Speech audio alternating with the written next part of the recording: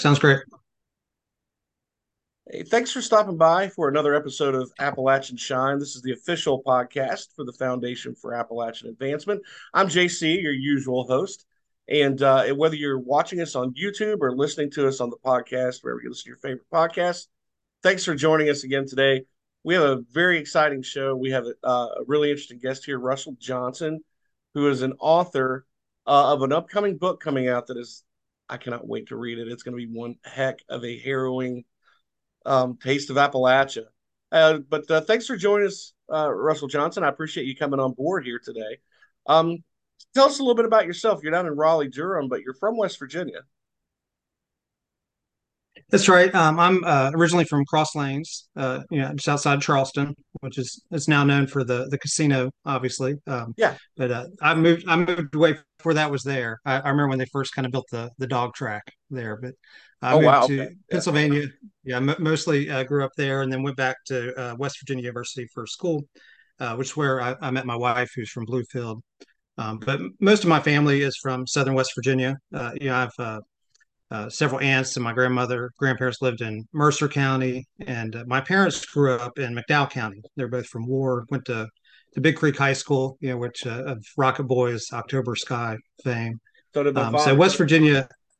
So I always say I'm part of the West Virginia diaspora. There's a lot of us out there in other places. There's a huge West Virginia contingent here in North Carolina. We get together to watch WVU games, and it's not unusual to have 100, 200 people, there doing it. Oh, So, wow. That although all the way yeah, down in although Raleigh, I don't Durham. live in West Virginia, it's still very much a part of who I am. Well, WVU. I saw where you were a graduate of WVU, and of course that's one of the biggest universities here in Appalachia. And there's such a long history because growing. We were talking before we started recording that you get to Bluefield often, and that's maybe about 45 minutes from me. I'm here in Richlands, Virginia, and there's such a I miss the rivalry between West WVU and Virginia Tech where they used to play every year. That was Yeah, so yeah, fun when it was back in the Big East, and then but yeah, I guess football's changed, landscape changed, but it's great to see so many local fans. I had no idea you would have that many people like gathered in one place watching WVU games down in North Carolina down there. yeah, absolutely. And that's in the Raleigh Durham area. I think in Charlotte, it's you could probably multiply that by two or three times. So there's a lot of West Virginians have gone to places where there's some economic opportunities not too far from there. So you have a book coming out on May 26th, and I can't wait to read this. It's called The Moonshine Messiah. And I want to talk a little bit about the book. But before we get into the book, you've been doing um you've been writing short stories, and I noticed you had some couple of interesting awards. One of them I wanted to bring up was it's kind of a big deal, the Pearl S. Buck Award. And for people listening who may not know what that is, Pearl S. Buck, I'm a writer also, so I follow a lot of these types of awards that go around. And Pearl S. Buck, she was awarded a Nobel Prize for literature in some of her early work. I think it was in the late 1930s, and she was wrote really an epic portrayal of like poor life among Chinese peasants, right? The life and the biographies of her parents. And so she was actually awarded a Pulitzer Prize and Nobel Prize in literature. And she was very much, an activist, a humanitarian. So that's actually a pretty big deal getting that award. Um, Tell us a little bit about that award and what you got it for. Yeah, and just to echo what you're saying, I mean, and if you're a writer from West Virginia, I mean, I think like the biggest honor you could get is an award that's named after Pearl Buck. And it was awarded by the West Virginia Writers Association, and it was for a short story that I wrote that's called True Crime. It was published in Mystery Tribune back in like February, March of this year, and it's a story that's set in a fictionalized Southern West Virginia about sort of a historic honor killing, and it's true crime podcasts have become kind of all the rage lately, and Yeah. I always kind of joke that it's like nonfiction trying to sound like fiction, and so this is fiction trying to sound like nonfiction that's trying to sound like fiction, and so anyway, that's the one that won the award. Um, yeah, so that's to get an award from Pearl S. Buck Award's a pretty big deal. You also won an Edgar Awards. Robert L. Fish Prize. Well, what was that for? That was actually the first story I ever wrote. It was called Chung Ling Su's Greatest Trick. And it was back, when I was really trying to kind of teach myself how to be a writer. I had spent several years trying to write a novel that wasn't going anywhere. And so, several people had said, you got to really focus on short stories for a while to learn your craft. And, it was a story that I submitted to Ellery Queen Mystery Magazine, which is, a very well known magazine. It's very hard to get into, but they have a department of first stories, which is for people who had never published a story before. And they selected it. And, to be honest, I really had never even heard of the Edgar Awards at that point. I just got an email one day, about a year later saying you won this Robert L. Fish Prize, which they give Huh. out for the best short story by a new author. And so it was great. I got to go to, New York City and meet all these, real writers and kind of pretend like I was one for a little bit. That's But it did kind of taint, my view of things. For a little while, I was thinking, man, this writing thing's kind of easy. You just write a story, send it out, win an award. But that after that, I had a good decade or so of the normal trials and tribulations of a writer trying to break in. yeah, it's tough. I'm 10 books in and I'm still waiting on lightning to strike in my bottle, you know. So now I wanted to ask, I noticed that you had your degree at WVU before you went on to become an attorney and get your JD degree was what was English and literature. At what Double point major, I'm sorry, double major in English and history, and then I history, minored okay. in creative writing. Yep. What actually made you want to start writing short stories? Well, I always knew that I wanted to be a writer, but I also knew that I didn't want to be a starving writer, and so I decided to go to law school. Instead of doing the MFA thing after college, and I really got into being a lawyer. I felt like it was a calling, and I was able to push the writing bug aside for a good long time. But after a while, I think being a lawyer just kind of became so stressful that need for that creative outlet and that release and escapism just got to a point where I couldn't deny it anymore. And I really flipped a switch and became very, very much motivated into becoming a writer. And it's one of those things where a lot of people say they'd like to do it someday, but it's not something you can just immediately be good at. It takes a long time to kind of learn Yeah. your craft. And short stories, I think, are really the way to do that because it's something that's manageable. It's something, it doesn't take years and years to complete. And so I spent, a good part of the last decade or so focusing on short stories and then kind of getting back to the novel writing, which this will be my debut novel coming out here in just about a week. Yeah. Well, it sounds like you did that the right way. I did it backwards.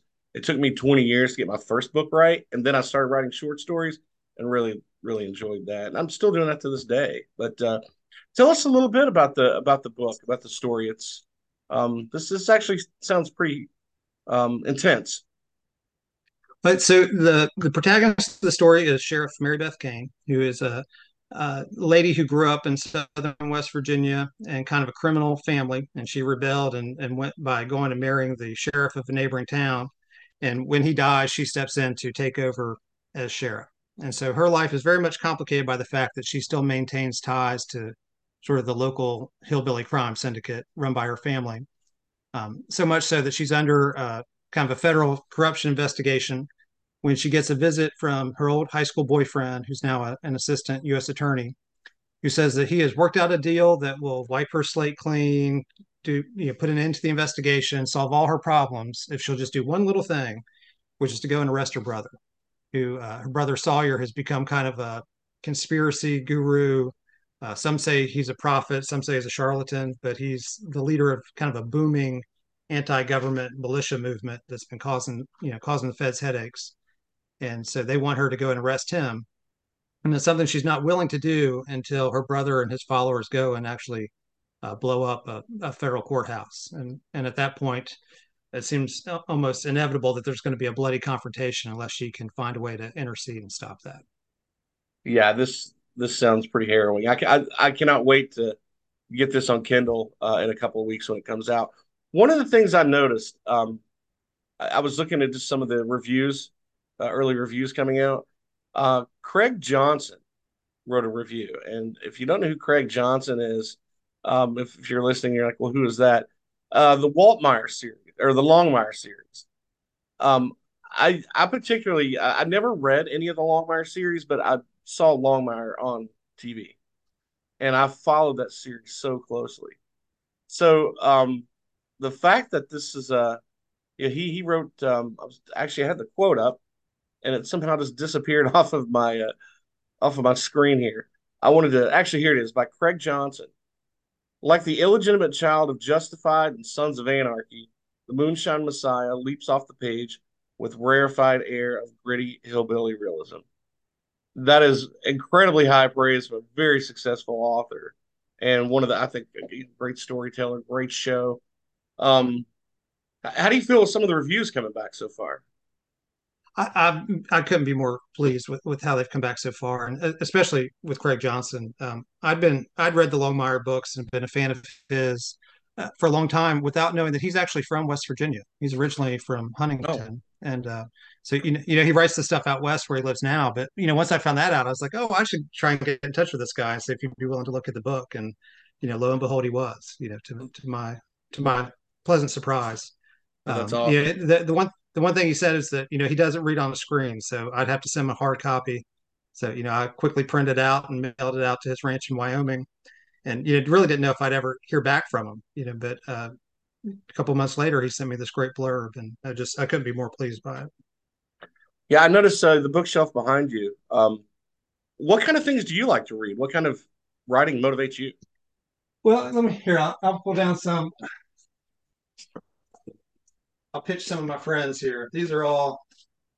I'm really lucky living where I do in Durham, North Carolina. There's sometimes we call it the North Carolina the writing estate because there's just a lot of great writers. There's a great writing Yeah, community, and so these are all books from people that I'm in critique groups with. So I sit and workshop things with them. What Lies Beneath, J.G. Heatherton. This is great great. book. If you like Southern Fiction, It Dies with You by Scott Blackburn came out last year. This is one I predict is going to be like an Edgar finalist next year. It's Eric Pruitt, who's one of the best writers I know, called Something Bad Wrong. And this is actually based upon a true crime podcast that he did. That's if you like Serial, check this out. It's very Okay. similar. My friend J.M. Rosinski wrote this. It's like a time travel. It's not quite YA, but it would appeal to younger audiences. It's like if it's like the framers from the Constitution are like brought back into modern day, and there's sort of like a Bill and Ted's Adventure sort of element to Oh, it. all right. Yeah, and then this last one's very, very, very different. My friend Lynn Fairchild Hawkes writes gritty YA. This is about like a young teenage journalist who's dealing with issues of like bullying and sexual harassment and all kinds of things that I think a lot of high school age kids would really like. So those are, I read a lot of big authors too, but I'm lucky to have a lot of writer friends that I spend a lot of time reading their stuff. So I kind of see the up and coming people, before they've made it big. Now, I'm also a member of a Appalachian Authors Guild, and it's really interesting to see so many independent writers that aren't, that don't have, big contracts with publishing companies and that continue to practice their craft and really write some great things. When you were younger, I guess college age, and I don't know if you were like me, but just like pouring through books and reading a lot. What inspired you back then? So, the first ones that I really fell in love with were the Tolkien books as a young person. I went through a Yeah, big, big Hobbit phase. And then certainly legal thrillers. I joke and say John Grisham's probably the reason I became a lawyer. I love John Grisham and Scott Turow books so much. In college, I went through a big Kurt Vonnegut phase. I love Kurt yeah. Vonnegut books. But probably my all time favorite is Elmore Leonard, and so you if you like Elmore Leonard, I think you'll see a lot of his influence in my writing. Certainly, his Raylan Givens character was an inspiration for the Sheriff Mary Beth Kane character. Um, and then there's a lot of current big writers now, like Michael Connelly, Ace Atkins, Gillian Flynn, Karen Slaughter. Those are all people that I always look to and think, man, that's the goal. That's the kind of writing I'm trying to get to. So I was hoping maybe you could read a little excerpt of something, one of your writings, whether it's the current book coming out or something in the past. What do you have for us today? So I thought what I'd do, since I've never had a chance to read this one before, is the one that won the Perlis Buck Award. I thought I'd read just a couple pages from that, which Yeah, was thank you. true crime. I could read part of the novel, but it's not exactly G-rated. I'm not sure what your profanity policy is on that one, so I think this one might be a better, I don't know if a we have a better. profanity policy out here. Whatever really. I guess as long as you don't drop f bombs, I guess we're all right. Yeah, so I don't want to be the one to set the record. So I'll do a couple pages of this one. Okay. All right. The blood. It's been 70 years, but that's the thing Frances Langley still can't get out of her mind. My mother and I and a couple other ladies from the neighborhood were asked to go clean up after. The mine owned the house after all, and needed to get ready for whatever new physician they were going to bring in. So we set to washing up all the blood in the kitchen where Doc Powell had shot his wife. Scrubbed and scrubbed. But there was one spot that was so bad they eventually had to paint over it. I heard later on that whenever the new doctor's wife would mop a few times, it would start coming back. So they had to repaint about once a year. Frances sits on her front porch swing, enjoying the crisp mountain air as we listen to the soft buzz of early evening cicadas. Her current home is just 3 houses down from the one where she grew up in this bucolic coal town of Mapleton, West Virginia. The octogenarian looks every bit the prototypical Appalachian grandmother, a mama, with white hair and a face weathered by a lifetime of hard work. She wears a baggy, solid white t-shirt and light blue pedal pushers.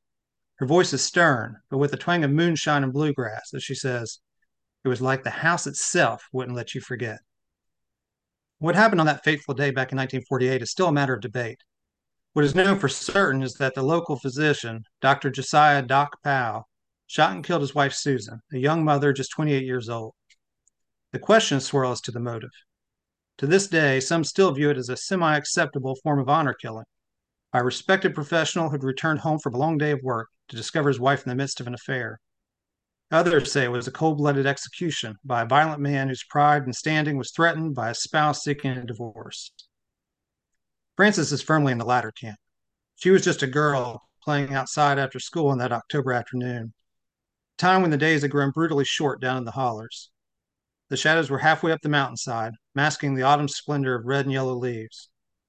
That's when I heard the screams, Frances says. When she looked down the street, she saw a ruddy face she knew well, perhaps the first one she'd ever laid eyes on, since Doc Powell was the physician who delivered her, along with all the other miners' kids of Frances's generation. Rather than bringing life into the world in this day, however, blazing in Doc Powell's eyes was a determination to snuff one out. You could always tell when Doc was about to get mean.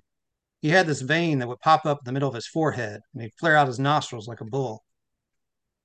Frances watched that expression as Doc Powell yanked, shoved, and eventually dragged his wife Susan, clutching a fistful of her curly brown hair. All the while, Susan kicked and screamed and struggled to hold on to their infant son, Ben, who wailed in her arms. "He's going to kill me," she yelled. He was. The entire crowd of bystanders knew it, as Doc Powell's proclivity for violence was legendary throughout McRae County. Yet no one successfully intervened. Few even tried. They all just stood and watched, Frances says, recounting what was essentially a death march. Doc Powell forced Susan inside their home, then emptied 2 pistols full of 38 caliber bullets into the young mother. It was a time when people didn't get in between husband and wife, Frances explains, and in the way most folks thought back then, a woman was basically her husband's property. It's at this point that Frances's younger brother Richie speaks up. He lives an hour's drive away in Jasper Creek, but has come to offer his 2 cents. A retired miner, Richie wears a red and black flannel shirt with faded blue jeans. His thinning white hair is slicked by pomade, and he has a wad of mail pouch tobacco filling his cheek. Richie explains he was too young to remember the actual event, but spent his career working the old Wango mine, where Doc Powell's escapades were still frequently discussed. To understand Doc Powell, you got to know what it was like in those days, Richie says. It's just a violent time. Mine accidents were common, guys constantly coming back maimed or not coming back at all. Richie pauses to fire a black jet of tobacco juice into a nearby spittoon, and leaves a trail of it clinging to his chin stubble. Every time those guys went underground, they knew they were rolling the dice. So they lived life like they were on the front lines. Lots of drinking, carousing, and brawling to handle the stress. Got to where each little holler had its own watering hole where the guys would get drunk and fight to blow off steam. And Doc Powell was part of all that, see? And despite his education, they say he was the meanest son of a bitch of them all. Probably should have been a prize fighter, but spend the weekends beating guys, then turn around Sunday and patch them up so they go back to work. Now, stop there. One little swear word, no F bomb. So That's that's good. Now, where can people find that at? Where can we get that? this one is available on Amazon for Mystery Tribune, issue number 19. Okay. Is this up on your website also? Yeah, it's also my website. My website's russellwjohnson.com. I always say you've got to use the W because if not, if you Google Russell Johnson, you'll get the professor from Gilligan's Island, and Okay. that's not me. Okay, yeah, I'm just pulling your website up now, and I see Mystery Tribune. When people buy from your website, are these signed copies? They're not, but if you message me, I'll be happy to send you a signed Okay. copy. Now you went through a company called Shotgun Honey for the Moonshine Messiah. What is it about them that made you want to go through there? So Shotgun Honey is great. If people haven't heard of them, you should really check them out. If you're someone who's been trying to write short stories in the crime genre, you know about Shotgun Honey. I mean, they've been around for I don't know 12 years or so, and they're kind of for a long time were sort of the premier flash fiction place, and they were known as being very notoriously difficult to get published there. In part because they had such a strict word count restriction. You know, stories can only be 700 words maximum, and Oh, if you've ever tried, it's tough to tell a story in 700 words or less. yeah, And they had several other founders, but the guy who has continued on and runs it, Ron Earl Phillips, is based in Charleston, West Virginia, and he's the best cover designer. He's just a great graphic artist. Everything they do just looks great, and they've really, in my opinion, have become kind of like like the best of like AAA baseball. It's like the place where you find like the writers that, they may not be household names yet, but they're the kind of guys that a good number of them are going to go to the show. I mean, they're gonna get they've called got up. Yeah, a lot of great writers are being published there right now. yeah. So that's really interesting stuff. So I guess all this will be on Amazon also. So the book comes out on Friday, May 26th. I guess it'll be paperback, Kindle, audio. Are you doing Audible book? Don't have plans for audio just yet. It'll definitely be paperback and ebook to start. Okay. I did want to ask though. I mean, you got the book coming out. It's a really exciting time. Are you planning any kind of release parties? Anything that people can go to? Yeah, I'm going to do a big release party on June 7th at my friend Eric Pruitt. He's going to do it with me as well as Lynn Hawks with her book. Okay. I figured I may not have enough people show up, so I better invite good writers who have fans to do this with me. And we're doing it at Eric Pruitt's bar called Yonder, which is in Hillsborough, North Carolina. It's a literary bar, so it's like a place that's known for doing readings. And I figure the more people drink alcohol, the better my writing will sound. So that's where it's Sounds going like to a be. bar I need to visit. So if Yeah, I'm ever too absolutely. there, I'm hopefully going to get down to like traveling some of the East Coast maybe later on this fall. I'll look for that bar as I go through there. Absolutely, you should check it out. Yeah. Now, another question I wanted to ask before, I don't want to keep you too long. I know you're busy, but so now you've got the book finished. Or do you just kind of sit back and kind of like enjoy it, or have you moved on to maybe the next story in your head? You're already moving on a little, or I've actually already finished what the sequel, and I'm kind of plotting out the third one in my head right now. And then I've got a legal thriller that's totally unrelated to these that I have an agent who's subbing that out right now. So I've always got several different projects, kind of in different okay, stages of completion. okay. So Moonshine Messiah is going to be the first of the trilogy, possibly. I hope so. All That's the right. plan. That's really exciting. I appreciate you coming on and sharing this story. And I don't think it's going to be long before you're a household name with a story like this. It just, for whatever reason, that story when I was reading it, it just really resonated. It's one of those that anybody who's a fan of mystery, I don't care where you're from, is going to probably enjoy a story like this because that whole family element is pretty intense. But thank So you so much, and thank you, for all that you do to support Appalachian literature and culture. It's really great. yeah, we do love to have writers on as often as we can and promote events and throughout the region. And yeah. And for those of you who are listening or watching, make sure you go to russellwjohnson.com and you can buy books there or on amazon.com. And don't forget to visit us online at supportappalachia.org. And make sure you share our link with others if you support our mission in the region. And Russell, I certainly appreciate it. You're welcome back anytime. I mean, there's so many great Appalachian artists out there that even if it's something, if you want to come on and do a book review of another artist, another writer, I love highlighting just the amazing work. It's I'm of the opinion it's our artists and our writers that define who we are as a culture, not just now but going forward. and define our past in a way through Absolutely. memoirs and so forth. So it's an amazing thing that it's very important work that our artists do in our region. So it's great to support that. Where can people find you on social media if they want to follow you somewhere other than the website? Do you have any social media?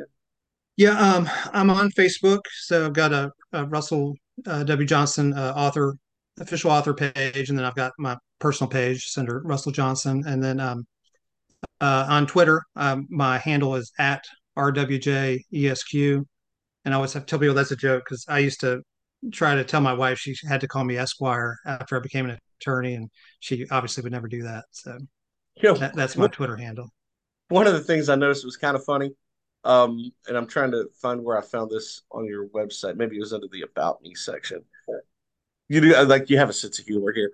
It says you hold an undergraduate degree in English and history with a minor in creative writing from West Virginia University and a Juris Doctorate from the University of North Carolina, Chapel Hill. And in quotes or in parentheses, seriously, he really holds them.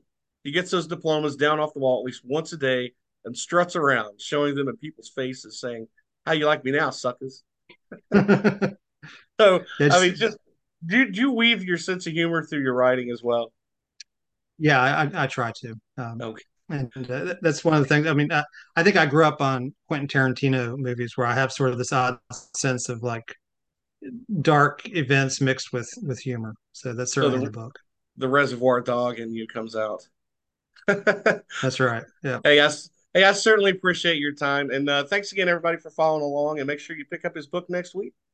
And we'll be back soon with another episode of Appalachian Shine. We'll see you on down the road.